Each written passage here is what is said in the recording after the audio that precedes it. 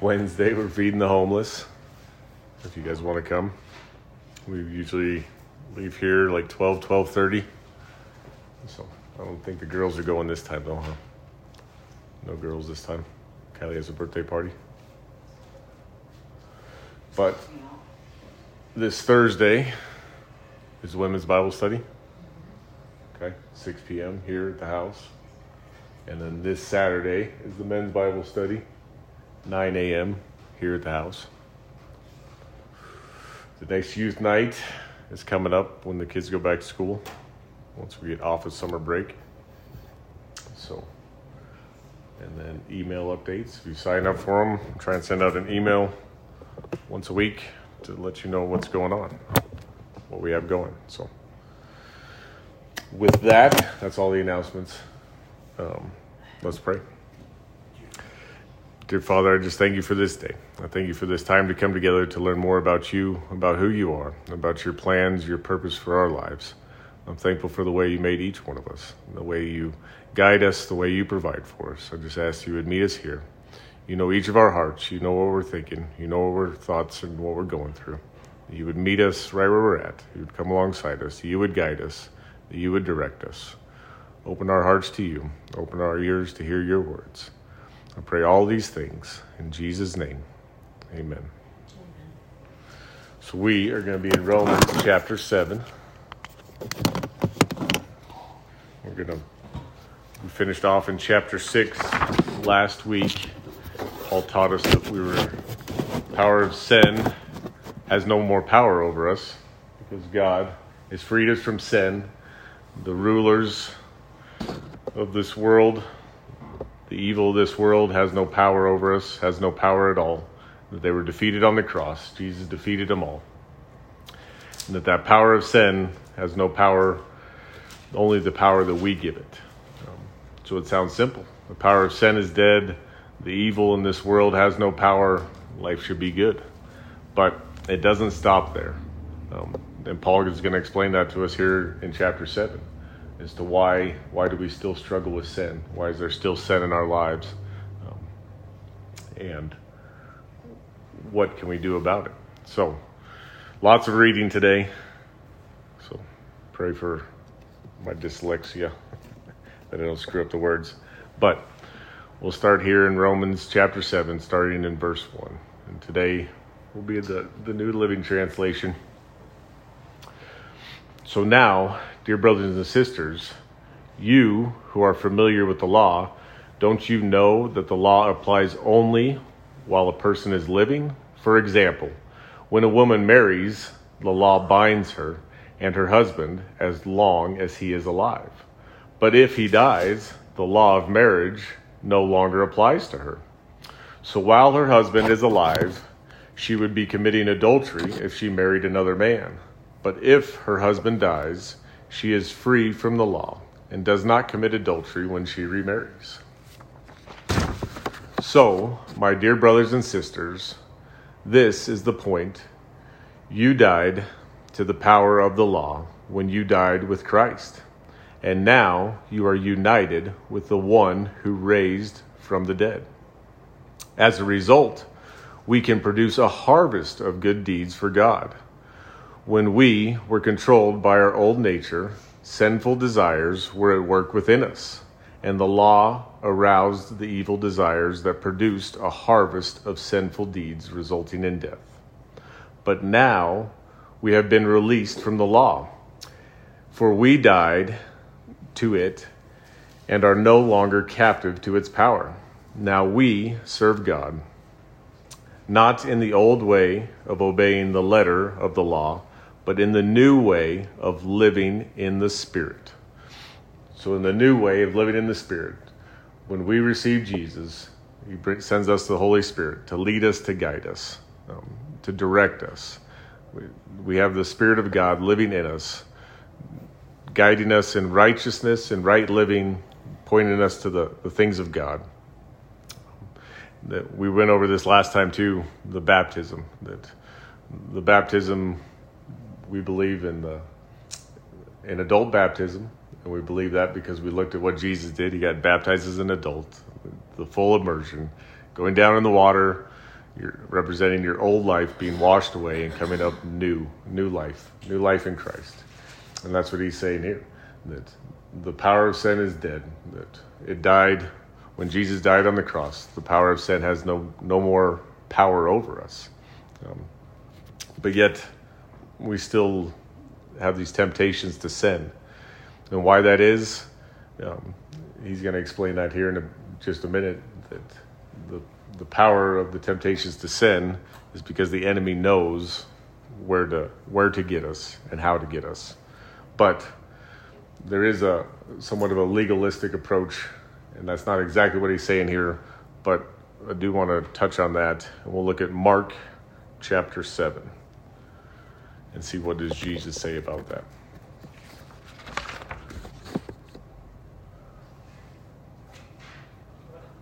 Mark chapter 7.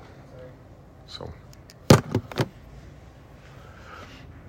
God created how we were supposed to worship him and let us know, and then man kind of screws that up with religion. Man's religion is man's way of coming to God, and we put these rules and regulations in there and things that aren't necessarily from God. But then we put these rules and regulations and traditions above God. And that's what we get to see here in Mark chapter 7. So, Mark chapter 7, starting in verse 1. One day, some Pharisees and teachers of religious law arrived from Jerusalem to see Jesus. They noticed that some of his disciples failed to follow the Jewish ritual of hand washing before eating. The Jews, especially the Pharisees, do not eat until they have poured water over their cupped hands as required by their ancient traditions. Similarly, they don't eat anything from the market until they immerse their hands in water. This is but one of many traditions they have clung to, such as their ceremonial washing of cups, pitchers, kettles. So the Pharisees and teachers of religious law asked him, "Why don't your disciples follow our age-old tradition? They eat without first performing the hand-washing ceremony." Jesus replied, "You hypocrites! Isaiah was right when he prophesied about you. For he wrote, 'These people honor me with their lips, but their hearts are far from me. Their worship is a farce, for they teach man-made ideas as commands from God. For you ignore God's law and substitute your own tradition.'" And when he said, "You skillfully sidestep God's law in order to hold on to your own tradition. For instance, Moses gave you this law from God: honor your father and mother, and anyone who speaks disrespectfully of father or mother must be put to death. But you say it's all right for people to say to their parents, 'Sorry, I can't help you, for I have vowed to give to God what I would have given to you.' In this way, you let them disregard their needy parents. And so you cancel the word of God in order to hand down your own tradition. And this is only one example among many others." Then Jesus called to the crowd, Come and hear, all of you listen," he said, "and try to understand. It's not what goes into your body that defiles you. You are defiled by what comes from your heart." So here they've held on to their traditions, their religion. And this hand washing isn't like what we're thinking, no, it's good to wash your hands before you go and eat. Absolutely it is. But that's not what they were talking about. I kind of view this more as, you'll see this in some churches. They do this little ceremony of just pouring some water over their hands and kind of patting themselves dry. And it's a tradition that they've come up with, and it's not really about getting rid of germs or anything like that. We've always done it this way, so you should do it this way. And that's what religion is. Religion is these traditions, and it separates us from God. And here they're in the presence of God, and they're more worried about holding on to their traditions, holding on to their religious beliefs. And that's the man-made side of it. And that's not what God says. God is after our hearts. He wants our hearts. And they're worried about what they eat and what they do, and all these other traditional things. And Jesus says it's not what you put into your mouth that defiles you. It's what comes out of your heart. Because what comes out of your heart, what you speak, is the abundance of your heart. And we choose to put those things into our heart by the things we watch, by the people we spend time with, by what we deem as important. That's where our heart's desires are. And our hearts can either be for God and can be filled with the things of God, or our hearts can be for the world and filled with the things of this world. So, to get back to it, that's a little sidestep, but it did seem like it fits in line with along what Paul's talking about, that the law is not the important thing. It's our hearts. Do we have a heart for God? Remember, Jesus said the most important 2 commandments: love the Lord your God with all your heart, all your soul, all your mind, and all your strength, and love your neighbor as yourself. And if you do those 2 things, you've summed up all the law. So it's about love, and we've learned over again that love is a choice. Love is not a feeling. We don't fall in and out of love with each other. We choose to love each other. We choose not to. And Jesus gave us that example of love on the cross. He chose willingly to go to the cross. At any point, he could have walked away from it. He could have called down his angels from heaven to rescue him, and he could have been set free from that suffering. But he willingly chose not to. He willingly chose to sacrifice himself for our sins. And that's the example that he sets for us. That's what love is. And that's what how we're to love others. We're to love others by willingly sacrificing ourselves. Jesus said to deny ourselves, to pick up our cross, and to follow him. And that's what it's about. So we'll continue on here in Romans, in chapter 7, verse 7. Well then, I'm suggesting that the law of God is, well then, am I suggesting that the law of God is sinful? Of course not. In fact, it was never the law, it was the law that showed me my sin. I would never have known that coveting is wrong if the law had not said, you must not covet. But sin used this command to arouse all kinds of covetous desires within me. If there were no law, sin would not have that power. At one time, I lived without understanding the law. But when I learned the command not to covet, for instance, the power of sin came to life, and I died. So I discovered that the law's commands, which were supposed to bring life, brought spiritual death instead. Sin took advantage of those commands and deceived me. It used the commands to kill me. But still, the law itself is holy, and its God's commands are holy and right and good. But how can that be? Did the law, which is good, cause my death? Of course not. Sin used what was good to bring about my condemnation to death.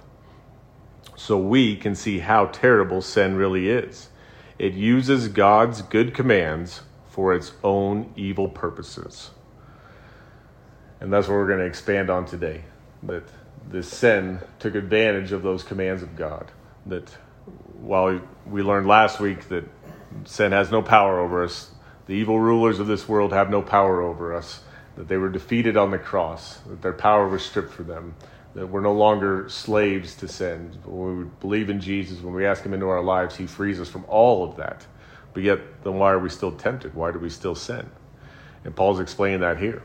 Because now the enemy is using what God's commands are good, they're holy, they're right, and the enemy is using those against us, saying, well, you're God's people, but I can separate you from God because I can tempt you. It has no power over us, only the power we give it. But still, the enemy knows the buttons to push for each of us. All these different temptations he throws at us. And then the ones that attract us, that's the one he continues to tempt us with over and over again. And that's what we kind of want to expand on the rest of our time today, is looking at this. So we're going to look at 2 different areas of Scripture. We're going to go back to Genesis in the beginning and look what God's command was and how did sin enter into that, and how did the enemy specifically tempt Adam and Eve. And then we're going to look at Balaam, who was Balaam and Balak, how God set something up for good, and then the enemy was able to twist it into something bad, and to separate God from his people. So the first place we're going to go is Genesis chapter 2. We're going to go bounce through a few verses here. We're going to be in Genesis chapter 2, starting in verse 15 through 17. And then we're going to jump over to Genesis chapter 3, starting in verse 1. But we'll all be in the same area and just kind of go over how God set this up. So by this point, God's created earth and man, and has placed man in the garden. So we'll pick it up here in Genesis 2:15. So the Lord God placed the man in the Garden of Eden to tend and watch over it. But the Lord God warned him, "You may freely eat the fruit of every tree in the garden, except the tree of the knowledge of good and evil. If you eat its fruit, you are sure to die." So this is God's one and only command. So this is the one and only area that the enemy is going to tempt man on, just like he does today. He finds the one area, or maybe it's a few areas that we're susceptible to, and that's where he tempts us with over and over again. And he comes to our lives, but we just have to remember, it has no power over us, only the power that we give it. So Genesis 3, chapter 1, we'll see how does the enemy enter into this. So Genesis 3:1, the serpent was the shrewdest of all wild animals the Lord God had made. One day he asked the woman, "Did God really say you must not eat the fruit from any of the trees in the garden?" "Of course we may eat the fruit from the trees in the garden," the woman replied. "It's only the fruit from the tree in the middle of the garden that we are not allowed to eat. God said, you must not eat of it, you must not eat it or even touch it. If you do, you will die." Well, for one, God didn't say if you even touch it. So she's added to the word of God. And that's kind of what we talked about just earlier with Jesus and the Pharisees and the religious ceremony of washing hands. People added to the word of God. Well, God said this, and I have to do this, and then I'll be right with God. Well, no, that's not what God said. God said, don't eat it. He didn't say anything about touching it. So men's temptation, humankind's temptation, is to add to God's word of God. Well, God said this, so I'll do this and all these other things, and that'll make me right with God. Well, no, that's not how it works. God said exactly how he wants things done, and we can follow him. We don't need to add to it, and we definitely don't want to take away from it. So, to continue on, verse 4, the serpent says, "You won't die," the serpent replied to the woman. "God knows that your eyes will be opened as soon as you eat it, and you will be like God, knowing both good and evil." The woman was convinced. She saw that the tree was beautiful and its fruit looked delicious, and she wanted the wisdom it would give her. So she took some of the fruit and ate it. Then she gave some to her husband who was with her, and he ate it too. So they've eaten the fruit. The enemy has come in. There's only one command, and that command is good. God says, don't eat of this tree. Don't eat of this tree. Up until this point, they have no knowledge of evil. They don't know what evil is. Evil hasn't entered into the world. And the question comes up, and we talked about this a couple weeks ago. Well, why did God put that tree there? Well, if that tree isn't there, if there is no choice, then there is no love. Because remember, love is a choice. So without the tree being in the garden, without humankind, without man being able to choose to love God or choose to disobey God, there is no love. So without the tree, there is no love. And what they do here is they demonstrate that they don't truly love God with all their hearts because they're not following him. Jesus said, if you love me, you'll obey my commands. Well, here, they're not loving God. They're not obeying his commands. And without this tree, there is no way for them to demonstrate their love. There's no way for them to show God their love. So the tree has to be there. There has to be a choice. And that choice, without a choice, there is no love. Otherwise, it's a bunch of robots. It's a bunch of mindless servants serving a God. And that's not what God wants. God wants our hearts. He's after our hearts. He wants a relationship with us. That's all he's after. That's his desire, is to have a relationship with us, to have our hearts want to worship him, want to praise him, want to know him more. So then we'll skip down to verse 13 and see what happens. So God has come and is looking for the man and woman, and they go and hide themselves. They've sewn fig leaves on themselves because they've found that they were naked. Now their eyes have been opened to the evil in the world. So then in verse 13, then the Lord God asked the woman, "What have you done?" "The serpent deceived me," she replied. "That's why I ate it." So the serpent, the enemy, deceived her, tricked her into, no, you don't want to follow God. You don't want to listen to God. This is much better for you. There was only one command given at this time, and that's the command, that's the area that the enemy went after in their lives and deceived them both. We read that Adam was with her. There is no getting out of it for Adam. He was with her. They both ate. They were both deceived. They both chose to separate themselves from God, not to be obedient to God. So the other area of Scripture that we're going to learn about, where God sets up something that's good and the enemy comes and attacks it. He uses God's laws, God's commands, which are good, and he twists them and perverts them, just like the enemy did here. The enemy twists and perverts. No, that's not really true what God said. This won't happen. This will be good for you. And she was convinced. She saw it. She ate of it. The enemy had tricked her.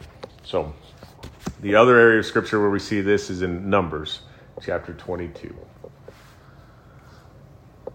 And I didn't put them all on the screen because it's a lot to read.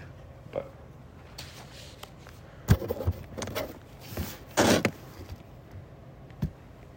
so Numbers chapter 22. We'll start in verse 1. We'll go through a few chapters here, but this is the story of Balak and Balaam.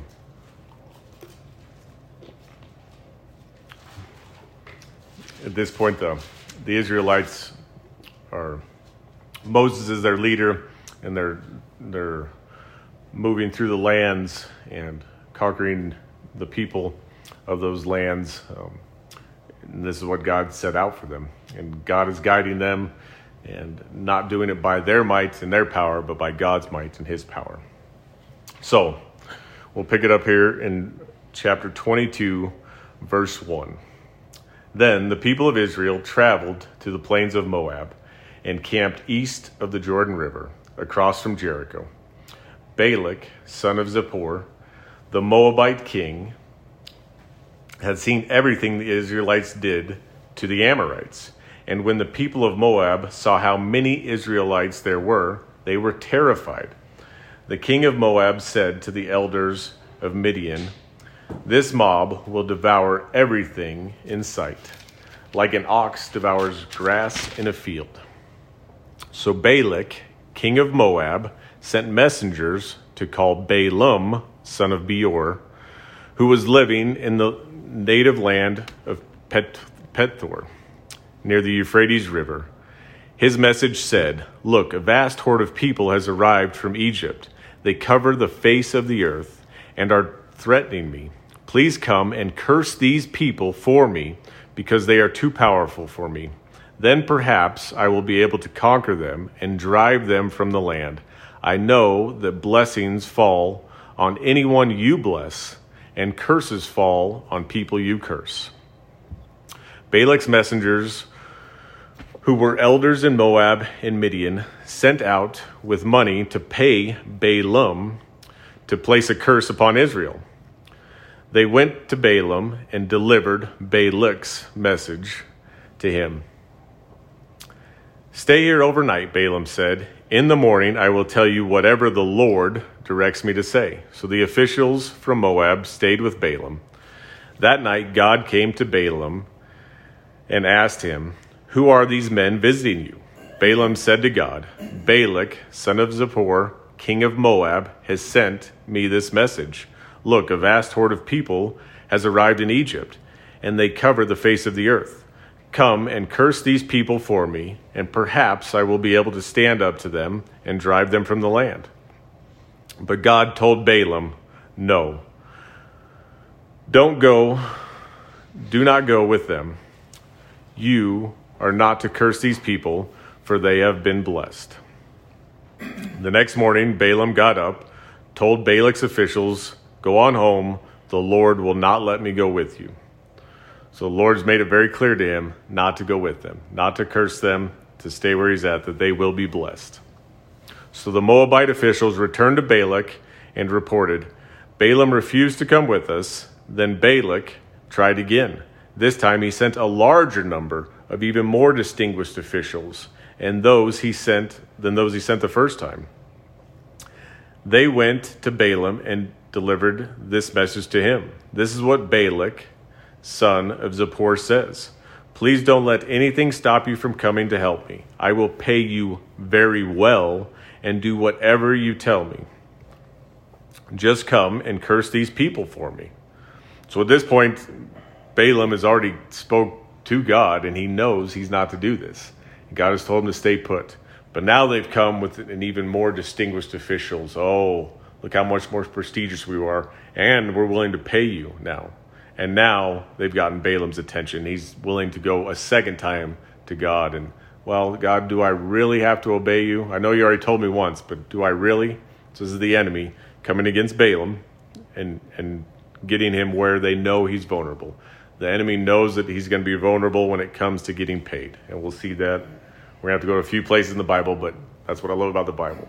The whole Bible, from beginning to end. Here we're at the beginning of the Bible, and we're going to go all the way to the end of the Bible in Revelation to get this story to all tie together.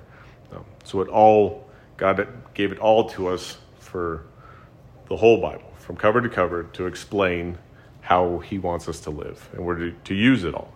No part of it are we to discredit. So anyways, back to the story.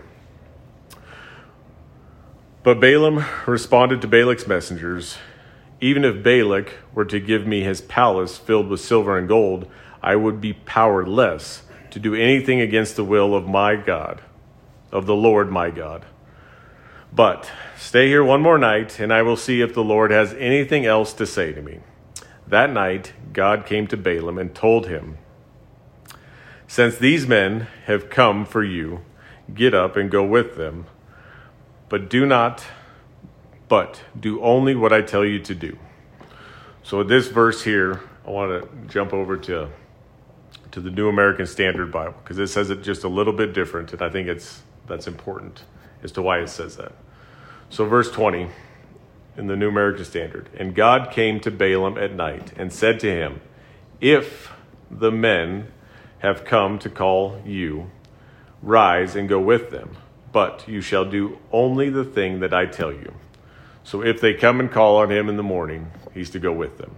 I think that's a key thing here, because without that understanding, the next couple of verses seem like God has placed him in an impossible situation, which he is not. So back to verse 21 in the New Living Translation. So the next morning, Balaam got up, saddled his donkey, and started off with the Moabite officials. But God was angry with Balaam. God was angry that Balaam was going. So he sent an angel of the Lord to stand in the road and block his way. So why is God angry? Well, I believe it's because God said, if they come to you in the morning, well, I don't read that they came to him in the morning. So that was God's sign. So Balaam's not to go. But Balaam's not really seeking after what God wants. Balaam's focused on this money now. And we'll get to see that here in the end. So God sends the angel of the Lord to stand in the road and block his way.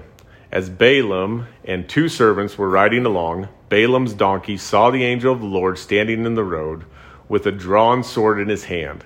The donkey bolted off the road into a field, but Balaam beat it and turned it back onto the road.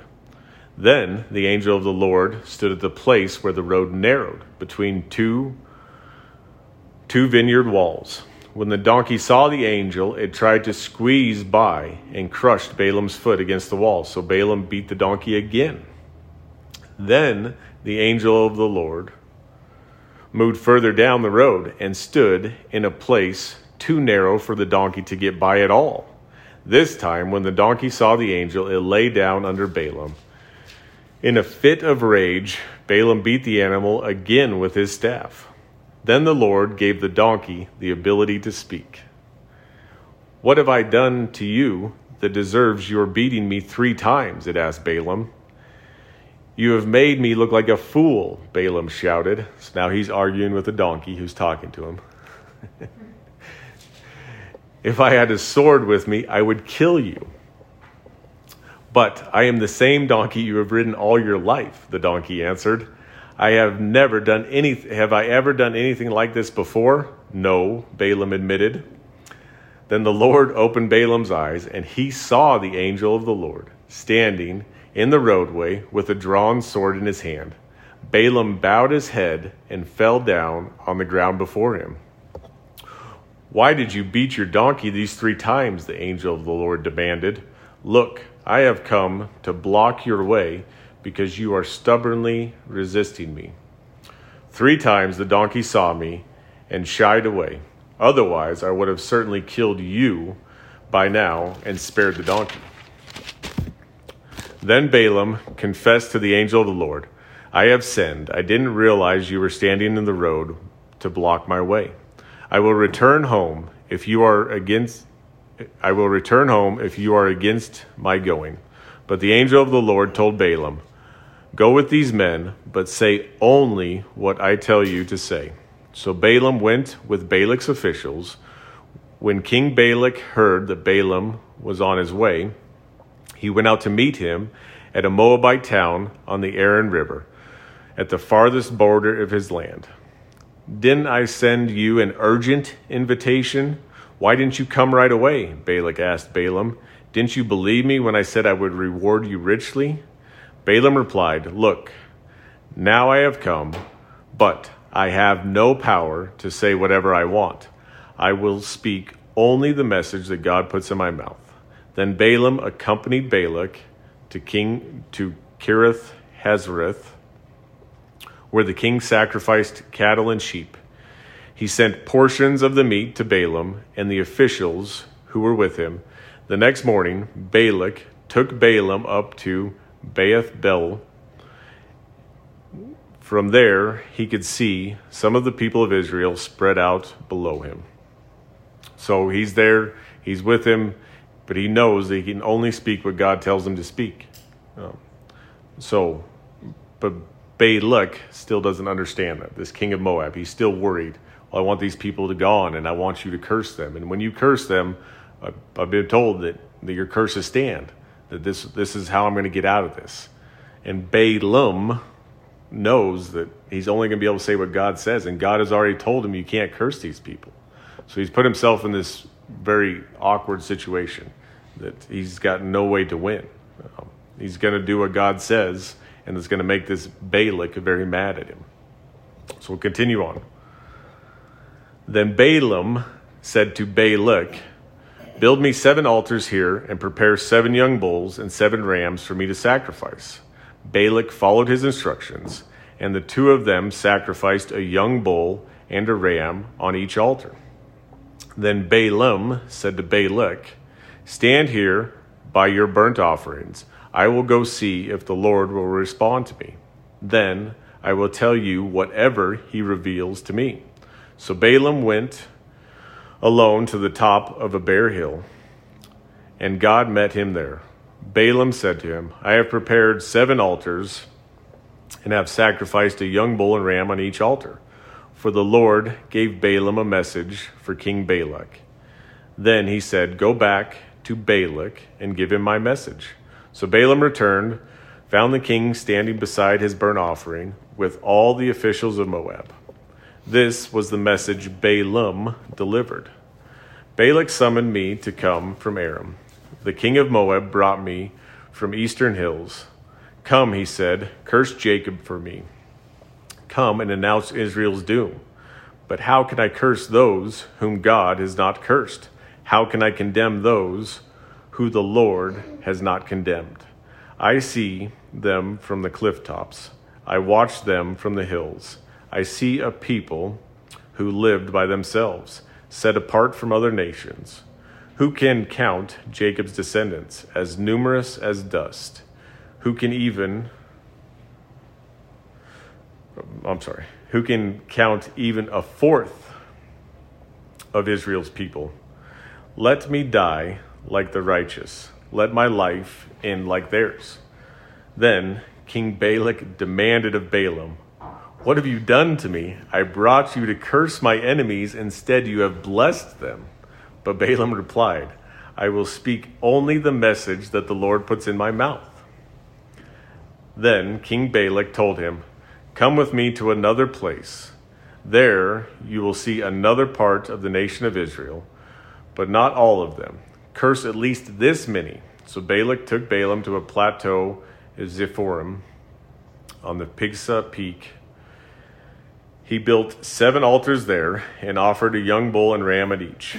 Balaam said to the king, "Stand here by your burnt offering while I go over there to meet the Lord." And the Lord met Balaam and gave him a message. Then he said, "Go back to Balak and give him my message." So Balaam returned, found the king standing beside his burnt offering with all the officials of Moab. "What did the Lord say?" Balak asked eagerly. This is what the message Balaam delivered. "Rise up, Balak, and listen. Hear me, son of Zippor. God is not a man. He does not lie. He is not human. He does not change his mind." That's an important one. God never changes his mind.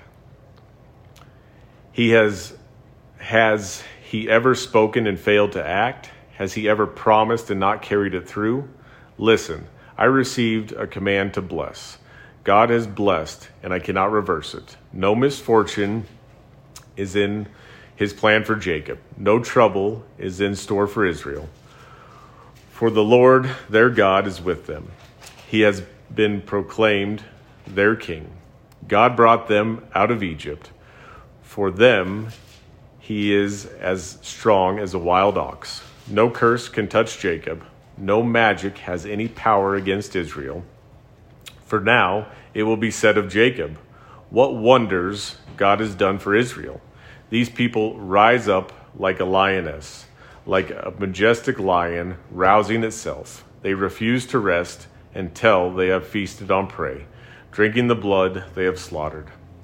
Then Balak said to Balaam, "Fine, but if you won't curse them, at least don't bless them."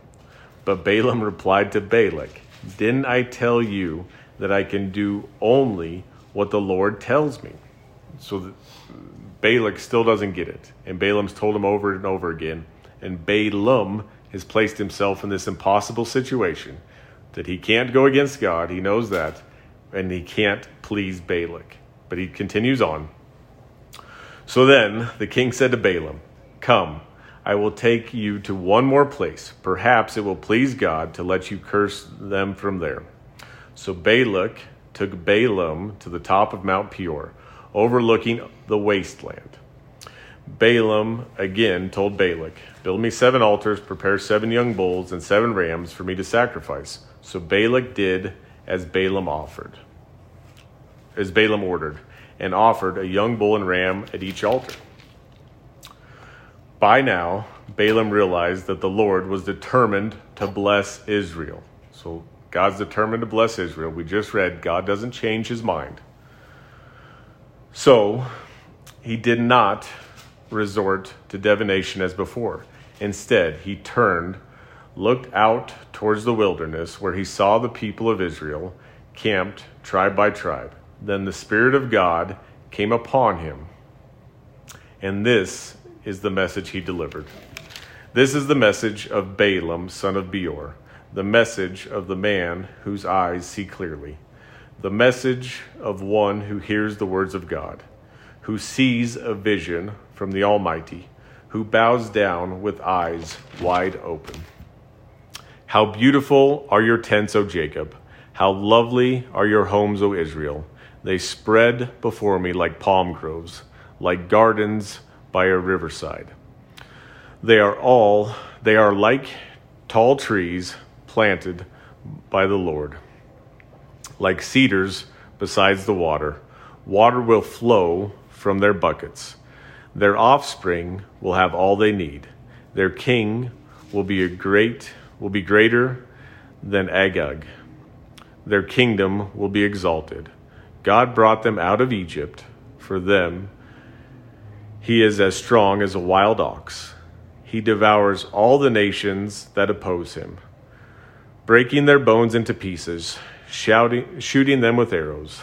Like a lion, Israel crouches and lies down, like a lioness who dares to arouse her.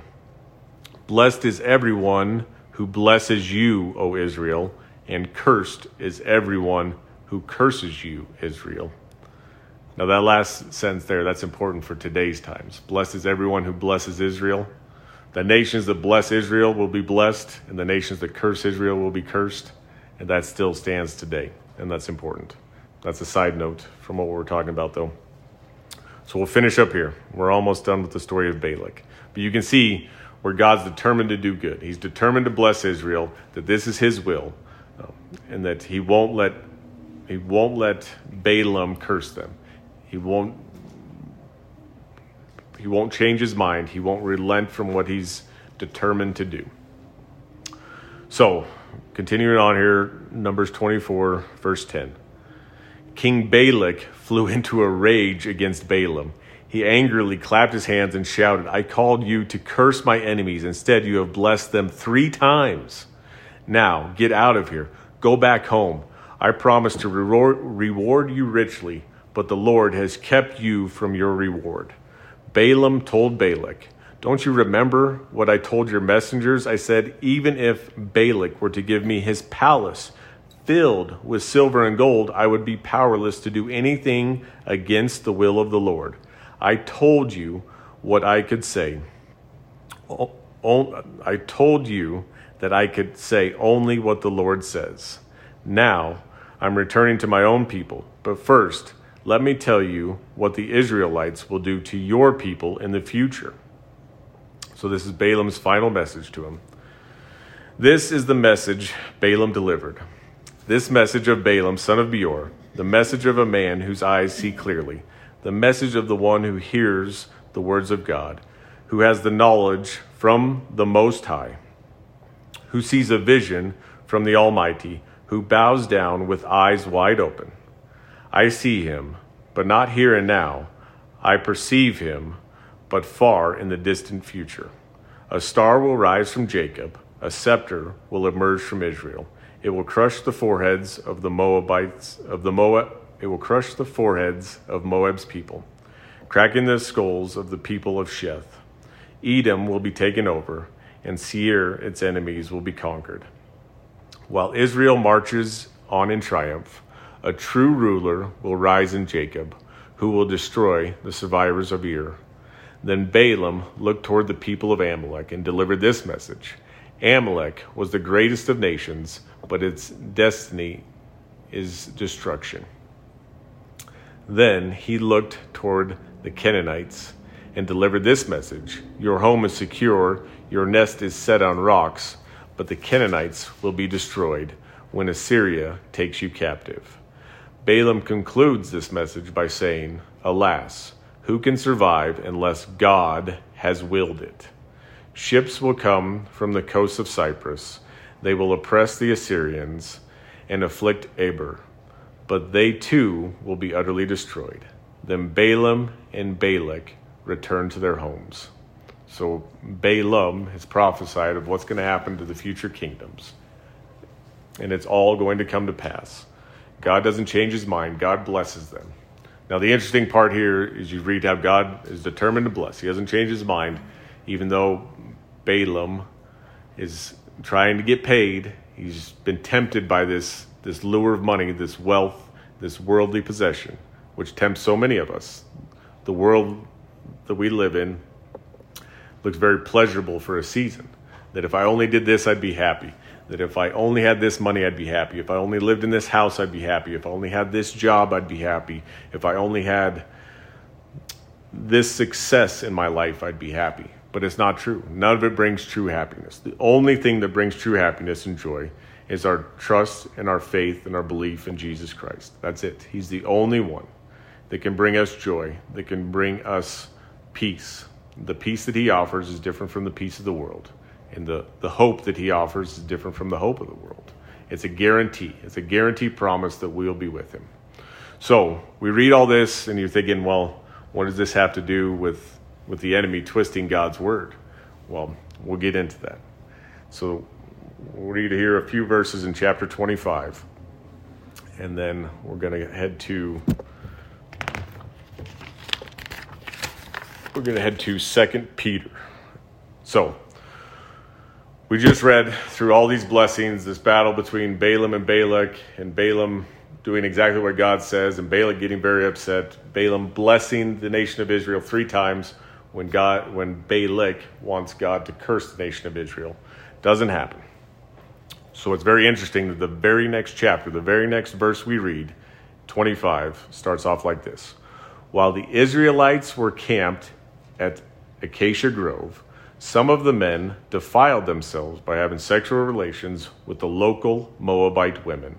These women invited them to attend sacrifices to their gods, so the Israelites feasted with them and worshipped the gods of Moab. In this way, Israel joined in the worship of Baal Peor, causing the Lord's anger to blaze against his people. The Lord issued the following command to Moses: seize all of the ringleaders and execute them before the Lord in broad daylight, so his fierce anger will turn away from the people of Israel. So Moses ordered Israel's judges, each of you must put to death the men under your authority who have joined in worship of Baal Peor. Just then, one of the Israelite men brought a Midianite woman into his tent right before the eyes of Moses and all the people, as everyone was weeping at the entrance of the tabernacle. When Phinehas, son of Eleazar, the grandson of Aaron, the priest, saw this, he jumped up, left the assembly, took a spear, and rushed after the man into his tent. Phinehas thrust the spear all the way through the man's body and into the woman's stomach. So the plague against the Israelites was stopped, but not before 24,000 people had died.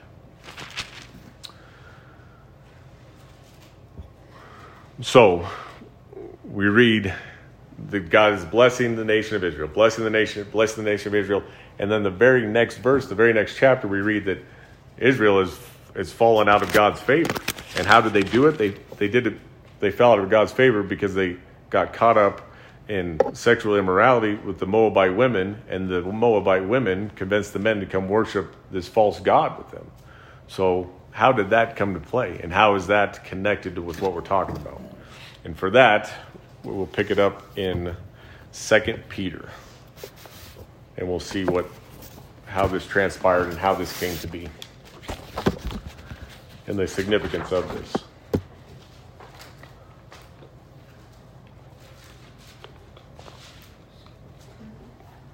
So lots of reading.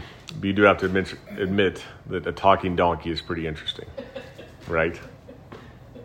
You thought Shrek was the first talking donkey, huh? No. God invented that. They did.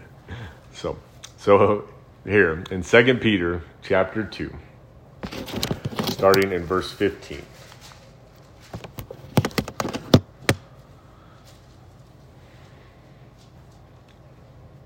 So 2 Peter 2:15, they have wandered off the right road and followed the footsteps of Balaam, son of Beor, who loved to earn money by doing wrong. But Balaam was stopped from his mad course when his donkey rebuked him with a human voice. So the important thing is that we're still talking about the same Balaam, son of Beor, who loved to earn money by doing wrong. So the enemy knows that that's where he's tempted. The enemy's already tempted them there and figured out that's his weak spot. I can get him there. And remember, when the king first came to him, he just asked for him to come and curse them.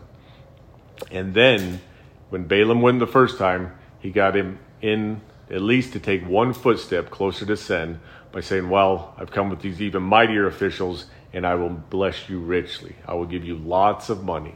Now, the enemy has tempted Balaam where he knows he's the weakest. And Balaam has taken that one foot, that one step towards sin. And that's all it takes. It's one step away from God, and it's a slippery slope before you find yourself at the bottom of the hill.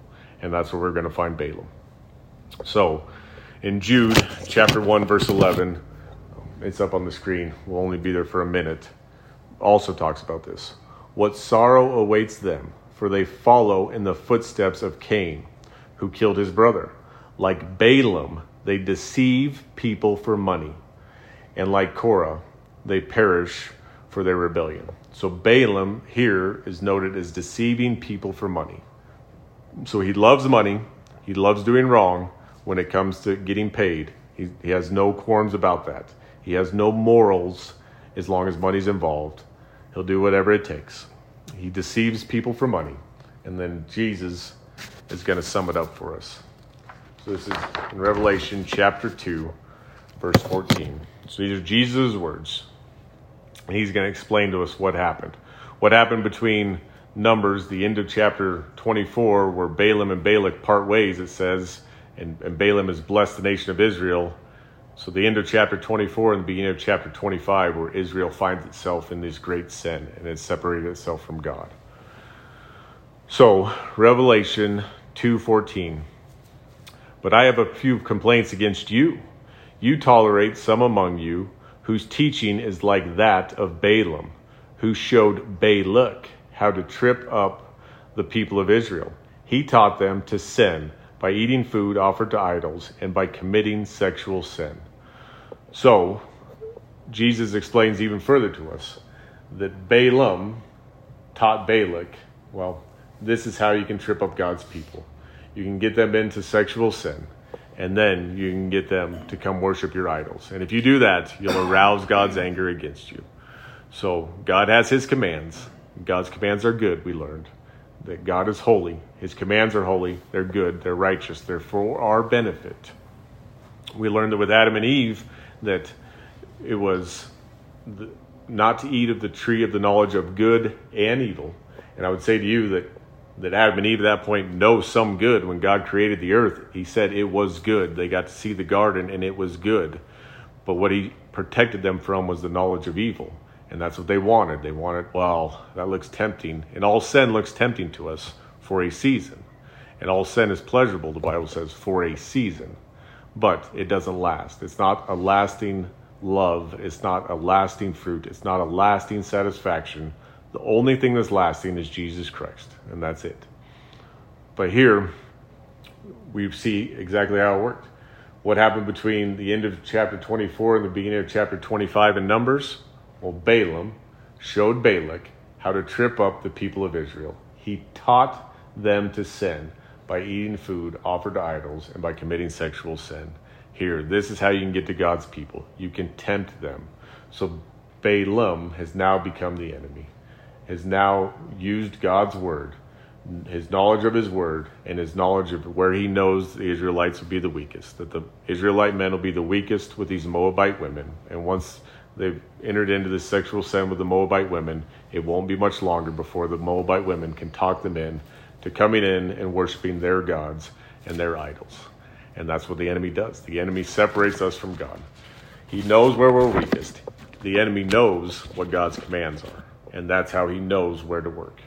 The enemy can work in many different areas in our lives. When we're told to love our neighbor, and we have this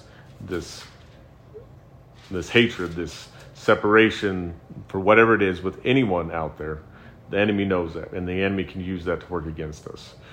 When God created Adam and Eve, and he brought them together, the first marriage, and that nothing should separate them, we read at the beginning of chapter 7, that the only way the marriage is separated is by death, that nothing should separate us. Well, where does the enemy come to work? The enemy comes to work against our marriages all of the time. And that's why you see the divorce rate so high. The enemy knows what the law is and knows where to attack us.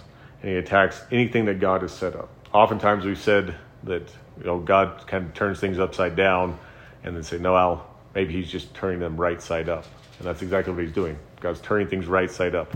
God had a plan and a purpose, and it was good, and it was perfect. And the enemy comes in and twists and perverts God's word. and perverts God's law and perverts God's commands to say something that it's not. So what is God doing? He is really just turning it back right side up. So sin has no power over us. Death has no power over us. We are God's children forever in his presence, in his kingdom. Nothing can separate us from God's love. God chose to love us. We choose to love God. We can choose to love others, and we can choose to love ourselves. And love is a choice, and that sin that separates us from God, that evil that is in the world has no power over us, only the power that we give it. And we can choose every day when we're tempted, Jesus, I believe that you are more powerful than this temptation. You are more powerful than this sin. Please help me. Please remove this from my life. Give me the strength to endure. Give me the strength to get past this. And when we pray over and over and over again, what we're doing is we're building our faith. We're saying, God, I believe you. I believe your word. I believe you are who you say you are. And when our faith is strengthened, that temptation, that sin has less and less power over us. It actually has no power over us, but is less and less tempting to us, I should say. So, that's it. Are there any questions? Lots of reading, lots of story, but. So it doesn't tell us in Numbers, unless there's more here that we didn't, that Balaam taught them how to send the harlotry prayer. Nope. It doesn't tell us that until Revelation. Yep. And he kind of builds up to that where where Peter writes about it, and Jude writes about it. And you kind of lead up to that. It actually does, I think if we go to Numbers 31, it might tell us there too. Do you think that's because of the translation into English? You know what I mean? That we're missing pieces? No, I don't think we're missing anything. I think it's how God intended it to be. So we kind of went over this a few weeks ago. We went over parables. And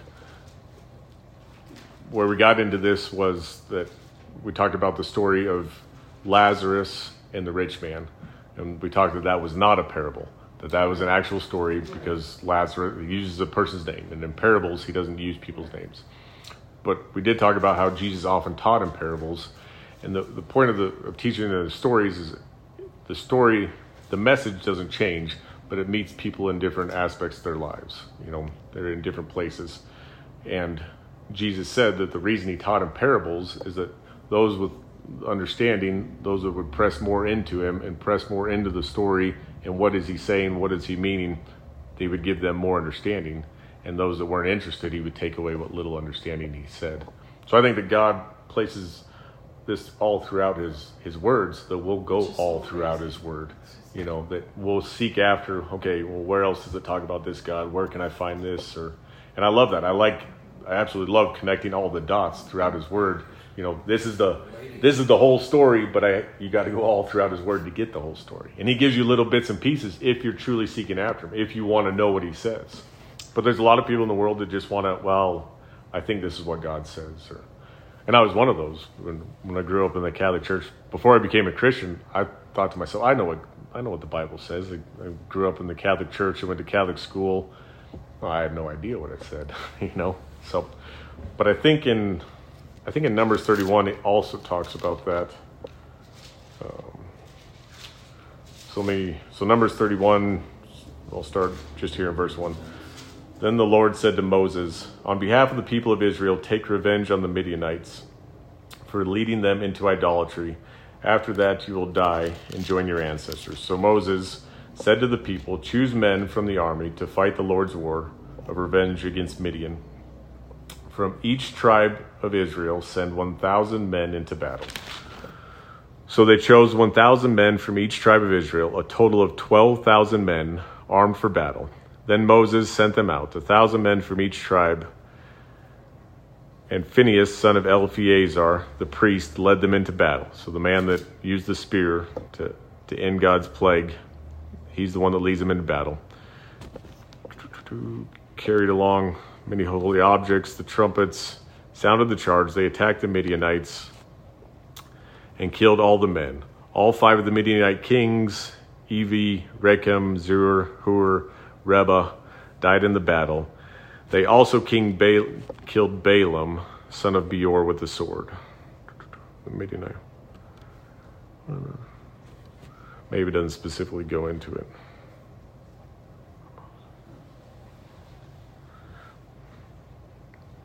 Oh, so then it talks about, I'll continue on. The Israelite army captured the Midianite women and children, seized their cattle and flocks and all their wealth and plunder.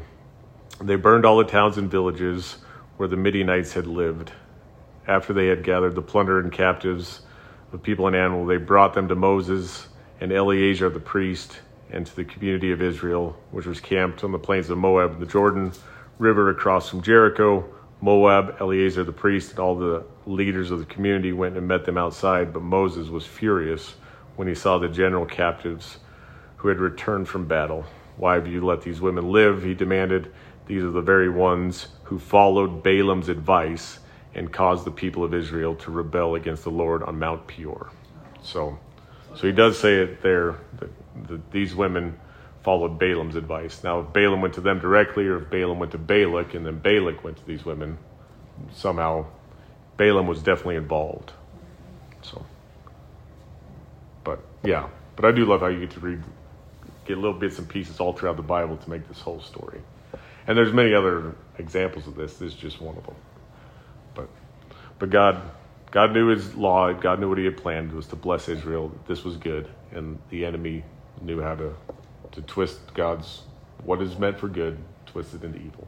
Just like how Paul starts in chapter 7. And that's why, and the enemy's still doing it today. He knows how to get us. He knows where to get us. Not that he has power over us, only the power that we give him. So when we're tempted to sin, when we're angry, tempted to get angry, or tempted to do whatever it is that we're tempted to do, we're all tempted in different ways. And the enemy knows that and works that against us, but it has no power over us when we turn to Jesus and trust in him and build that faith over and over and over again. God, help me through this. Don't let this have power over me. Don't let me fall into this sin anymore. Please heal me. He does. So it's pretty amazing.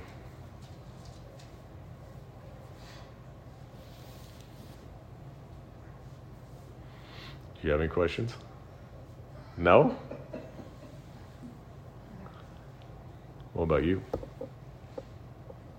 I think that when you said that God never changes his mind, I think when he said don't follow them to Balaam, I think that when he asked him again, he said follow them only in the morning, and then he did it again, and then the angel stopped him, and then he said, you can go, but do what I say. Say what I say. Yep. He changed his mind. You think God changed his mind there? Well, that's a good point. So I think what happened is that God meant for all this to happen for us right here, right now, for us to read about this, right? And that God knows the beginning from the end. So he already knows everything that's going to happen in the future. He knows who's going to come to know him, who's going to follow him, who's going to deny him, who's going to walk away from him. He knows all of that before he even created the earth. So I don't think he changed his mind. I think that this was his plan of how this would play out from the beginning. And did he make Balaam the way he is? No. But he knew who Balaam's heart was, and that Balaam's heart would be tempted. And that God already made it clear to Balaam, don't go. And Balaam chose to go anyways, right? And they said, that's fine. You can go. I'll give you your heart's desire. Because God always gives us our desires, right? Even when it's not good for us. Yeah. Yep. And so he knows Balaam's desire. He says, okay, you can go. You can have your desire. But there's going to be some limitations. You can only speak what I tell you to speak. And he does. But then after he's done with that, then Balaam goes and, but I can tell you this, Balak. And now I'll get paid and I'll be wealthy. And he stayed with the Midianites because we read that he was killed there with the kings. So he didn't go return to his land. He must have got paid and was very wealthy and popular now. And then he got what he wanted, right? So God gave him the desires of his heart. I don't think God changed his mind. Because there's other places where Moses is pleading for the people. God says, I'm going to wipe these people out. I'm done with them. And Moses is pleading for them, and God says, okay, Moses, I'll relent. I won't wipe them out. And it seems like, well, maybe God changed his mind there. But I don't think God did. I think God always knew what he was going to do. And that what he was doing was working in Moses' heart. Moses, you need a heart for the people. So I'm telling you, I'm going to wipe these people out. But you're going to come and you're going to plead for them. I'm going to work on your heart for them. And so he does. Okay, then I have a question to add on to that. When you said that he already knew, like, what the people would do, Yeah. like, before they even got made, then why didn't he, like, stop Satan? That is my question too. That's it. So that is a great question. But that goes back to the same thing as the tree. Why is the tree in the garden? Because without that choice, without that free will, there is no love. Do you understand that? Which is very hard. Like, well, can we do away with all these evil things? But that was God's plan from the beginning. There was no evil. And the knowledge of evil was not given to man, right? That was what God had planned. That's how he was going to plan on this, how the life's going to be. You won't ever know evil. But man thought it would look good and got deceived by the enemy, by Satan. I got in trouble when I was young. I asked people in the Catholic churches, we went twice a year. My mom was Catholic. And I asked them, well, why don't we just stop eating apples? And they looked at me, and they didn't have an answer for it. They just looked at me like I was, you need to go to another. Yeah, there's something wrong with that question. Yeah, it's like, well, if that's the cause to sin, why don't we not eat apples? And then it'll go and Who told you it was Well, but that's how we got taught. It was like an tradition, apple. yeah. I was like, well, then you read it, it's like, it's the fruit. It's fruit. It's fruit. It's like Yeah. a whole, They called it an apple. yep. Yep. That's Yep, how but I that's got tradition. it. That's man's tradition where man's added to God's word, you know. We totally- God's word yeah. says this, but man It's adds to exactly it. the same, Matt. I thought it was an apple. I was like, Oh, my yeah. gosh. And we did too, We until did I too. started reading the Bible. I thought, Like, this well, everybody is- said it was an apple. But that's what Hollywood kind of shows it as. Yeah. The other one that was kind of surprising to us was angels. You know, you don't ever read about a female angel. So, to our knowledge, there are no such thing as female angels. All angels are male, and they all must be pretty terrifying because every time someone sees one, they're terrified. So they're not these hallmark, cutesy angels. Well, that's what they were saying about is one of the Arab-Israeli wars. A company of Israelis were in a defensive position, and 10 times their number came over the hill to get them, and they stopped. Yep. And the commander of this Arab army walked up to the Egyptian lines, and he wanted to surrender his army to them. And the Israelis are standing there like, why? And he said, because of him. And the Israelis turned around, they don't see. Was that in 1965? Yeah. And they said, who's the 30-foot man with the sword? Yeah. We're terrified in his presence. And when he looks at us, we tremble in fear. And he's watching the whole line, and the whole army backed away and left. They wouldn't even fight him. Yep. And this came out in a book a long time after the war. This guy converted to Christianity because an angel showed up. He could have wiped these Israelis out, but they were afraid of that 30-foot glowing white man. Yep. And he's standing there with wings and a sword, he said. And every time they looked at him, they were overcome with great fear. But not like he hates them fear, like, oh, he's just gonna, they were humbled in fear because this being is standing there. They wouldn't even touch the soldiers. They could have wiped them out, but it was that they saw this angel and they backed away. And a lot of that army converted to Christianity because who has angels on their side? Well, Islam does. Been there for 2 years. Well, Makes me think of Elijah, his assistant, who's all terrified. The army's coming after him, and Elijah's not. He doesn't understand why. He says, well, look at the hill. Look at the hillside, The army is there. Yep. So, yeah. Do you have one more question? Have your hands up. Okay. Just one more. So if that was like making Satan was a part of the plan, why couldn't it be easier? Like, not harder? Why couldn't sin be less tempting? Yes. Ooh, that's a good question. You're a thinker. I would have to say that, number one, God doesn't do the tempting, that the enemy does. And that the enemy's been doing this for a long time and knows exactly how to get to people, right? And knows what they'll want. And once you start down that slippery slope of sin, it's one step away from God, but it's a slippery, you quickly slide to the bottom. You find yourself very far from God in a very short amount of time, because there's a saying that sin takes you farther than you want to go, keeps you longer than you want to stay, and costs you more than you're willing to pay.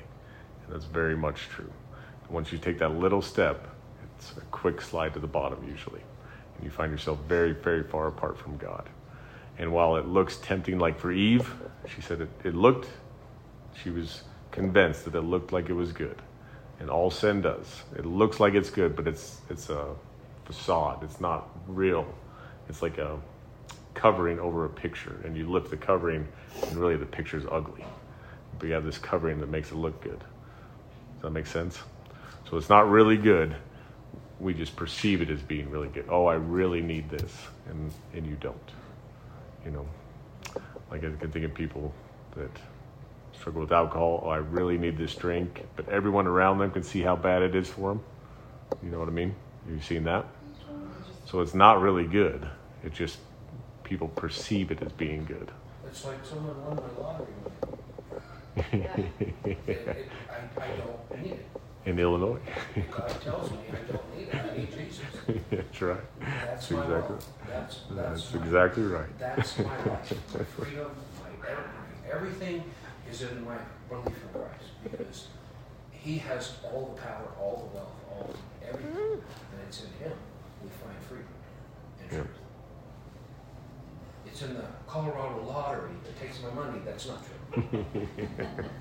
That's true. Do we have any prayer requests? No? You do have one?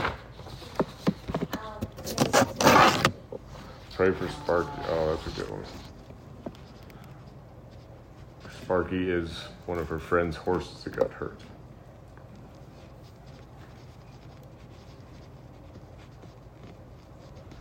I just have a prayer request for Bonnie, who's our readers. Yeah.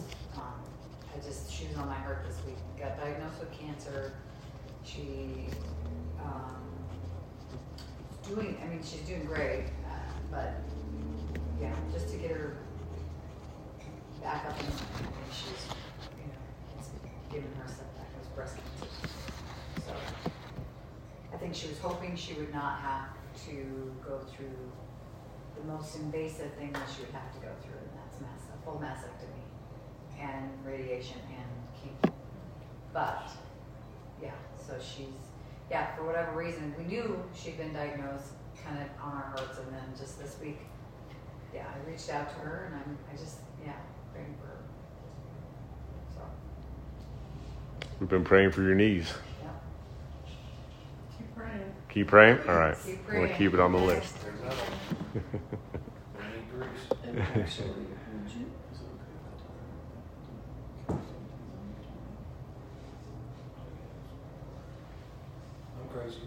We're I have starting PTSD. PTSD counseling tomorrow. Well, we've already gone to one session, but for 1 week. And I think we're both a little nervous about it. How I've it's heard good things, but and some bad, but mostly good. Not bad like in evil, just bad like people didn't react well with it. Yeah. And it took a long time to process some of it out. One guy went a whole year before it got better for him. And he put his story online about it, and it's EDMR. Okay, I was gonna ask. So Lauren also in our group is starting EDMR.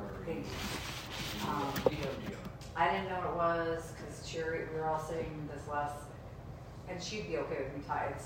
It can stem up some things from the past, but again, they say that you have to get from the past to get to the kind of present to deal with what's been going on in her situation. Again, don't know, but she it's the same thing. She's asking for prayers that it works because she has some past history that she had to walk through. And that's great, and I had never even heard of it. You just said that. And when I talked to my doctor, he doesn't work for VA, but he's seeing me because I'm in VA. But I'm not close to any clinics, so I have a civilian doctor that Yes. pays me. He told me, I told him, I said, well, I've been looking into some PTSD therapy, and he blurted out EMDR. Yeah. And I said, yeah, and I've been doing a little research, and he said, my wife went through it. It was a little tough the first 2 weeks. He got her some anxiety medicine, and he said after that, it worked wonderful for her. He said it's a way to reprocess bad memories so they're not so painful and keep coming up angry.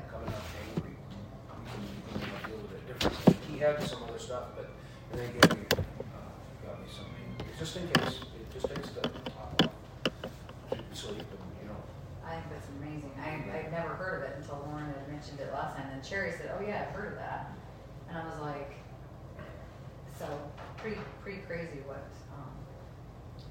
therapy can do like that." You know what I mean? I was like, I never heard of it. So. The counselor was like saying, you take a filing cabinet, just reorganize all of the traumatic events and stuff. Because my brother and sister and I grew up kind of preppy, and we had some bad stuff. And and that, if you don't fix that, other things get affected by it, that trigger. Yeah. And then it becomes a really big issue and a long-term thing. And they're saying if you start with the first part, you kind of reorganize it so it's left brain, right brain thing, where you're That's crazy because that's how Lauren had to explain it to me when we were chatting about it. I was like, well, that's a concept. Yeah. Okay. Yeah, we'll be praying for sure. Same with her because she has already started it. Yeah. So I was like, wow, this is pretty amazing. Will you say what EMDR is? Because now I can't remember am I saying that It's right? I wrote it down. disassociation. That's in my It's a mental stimulation of your left and right sides. To reconnect them. And when you're thinking about a traumatic event, or when you had a traumatic event, you only one side of your brain got it, the other side didn't. Yeah. And usually it's your dominant side, so my right hand, my left brain's full of crap Right. that my right brain didn't catch up with. And what they want you to do is you go through you don't have to go through the whole trauma, but you relate parts of that trauma, and they stimulate your other side while you're doing stuff, and they have visual and physical. And what it does is when you're going through it, both sides of your brain are experiencing it, so you can balance it better. And it is a Christian counselor. That's pretty amazing. And they are Christians doing this. They're cornerstone.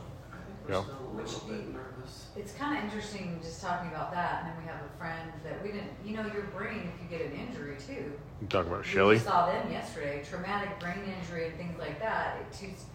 You don't think of how that brain works until but it makes sense. It's like, okay, things aren't connecting, and when things don't connect, it's not really good. So She went through a brain injury though, she had a brain injury. and they tried all these different things. Oh, take this pill, take this, and no, it's never going to fix the connections. And they found a place in Parker that does brain mapping, and the therapy that she goes through, she watches a movie. Movies provoke emotions, and when it gets to that where it provokes the emotion, if the brain makes the wrong connection, then it kind of brings it back down and starts over until it provokes the right emotion, and the brain makes that connection correctly. And It's pretty amazing. This is. It sounds a lot similar. That's what I was saying. It was sounding doing it very again, similar. It's making sure you're staying connected. Yep. And both sides of your brain are going through the event. Yep. So you can have a better or rational, like trauma, okay, but when they're together, and Not these you're really high processing highs it and equally really low or better, lows. more rationally, then you can, it's not so bad on you. Yeah. Because I have nightmares and stuff. I just wake her up and but I don't tell her the dreams. That's not gross. I dealt with it when I went with stuff. So we could use your guys' prayer support during the next few Absolutely. weeks. Yeah. I'm glad you said something because Yep. it's just, I think it's Yep, and Lauren asked the same thing. Absolutely. Yeah. Well, let's pray. Okay. Dear Father, I just thank you for this day. I thank you for this time together to learn more about you, about how great you are, about how much you love us, about how you have a plan and a purpose for our lives. That you created us just the way you did for a reason. That at any point we can reach out to you, trust that you are in control, that you will guide us through as your sons and daughters. You don't make that promise for everyone, but you make that for your children. And we're thankful to be part of that. Lord, I ask you would watch over Matt, that you'd bring healing to his knees, that you would bring healing, comfort, and guidance for Tim, that you would just bring comfort to Austin and Joey and Chris, that you would bring patience and wisdom and strength for Cherry and for all of her family, for Leanne and Julie and Shannon and Aaron and David and Greg and Randy. You bring peace for David. You would bring healing for Christina's heart. You would guide the doctors in the treatment plan that they have for her. You would bring healing to Tyler's shoulder, and that you would bring healing to Rodney's back. That you would bring healing to Leslie's eyes. That you would guide the doctors in the treatments that they choose for that. That you would just restore her sight. Lord, I ask that you would watch over Sparky, that you would keep him safe. I pray that you would watch over Bonnie, that you would guide the doctors in her treatment, and that you would take away the cancer that's in her.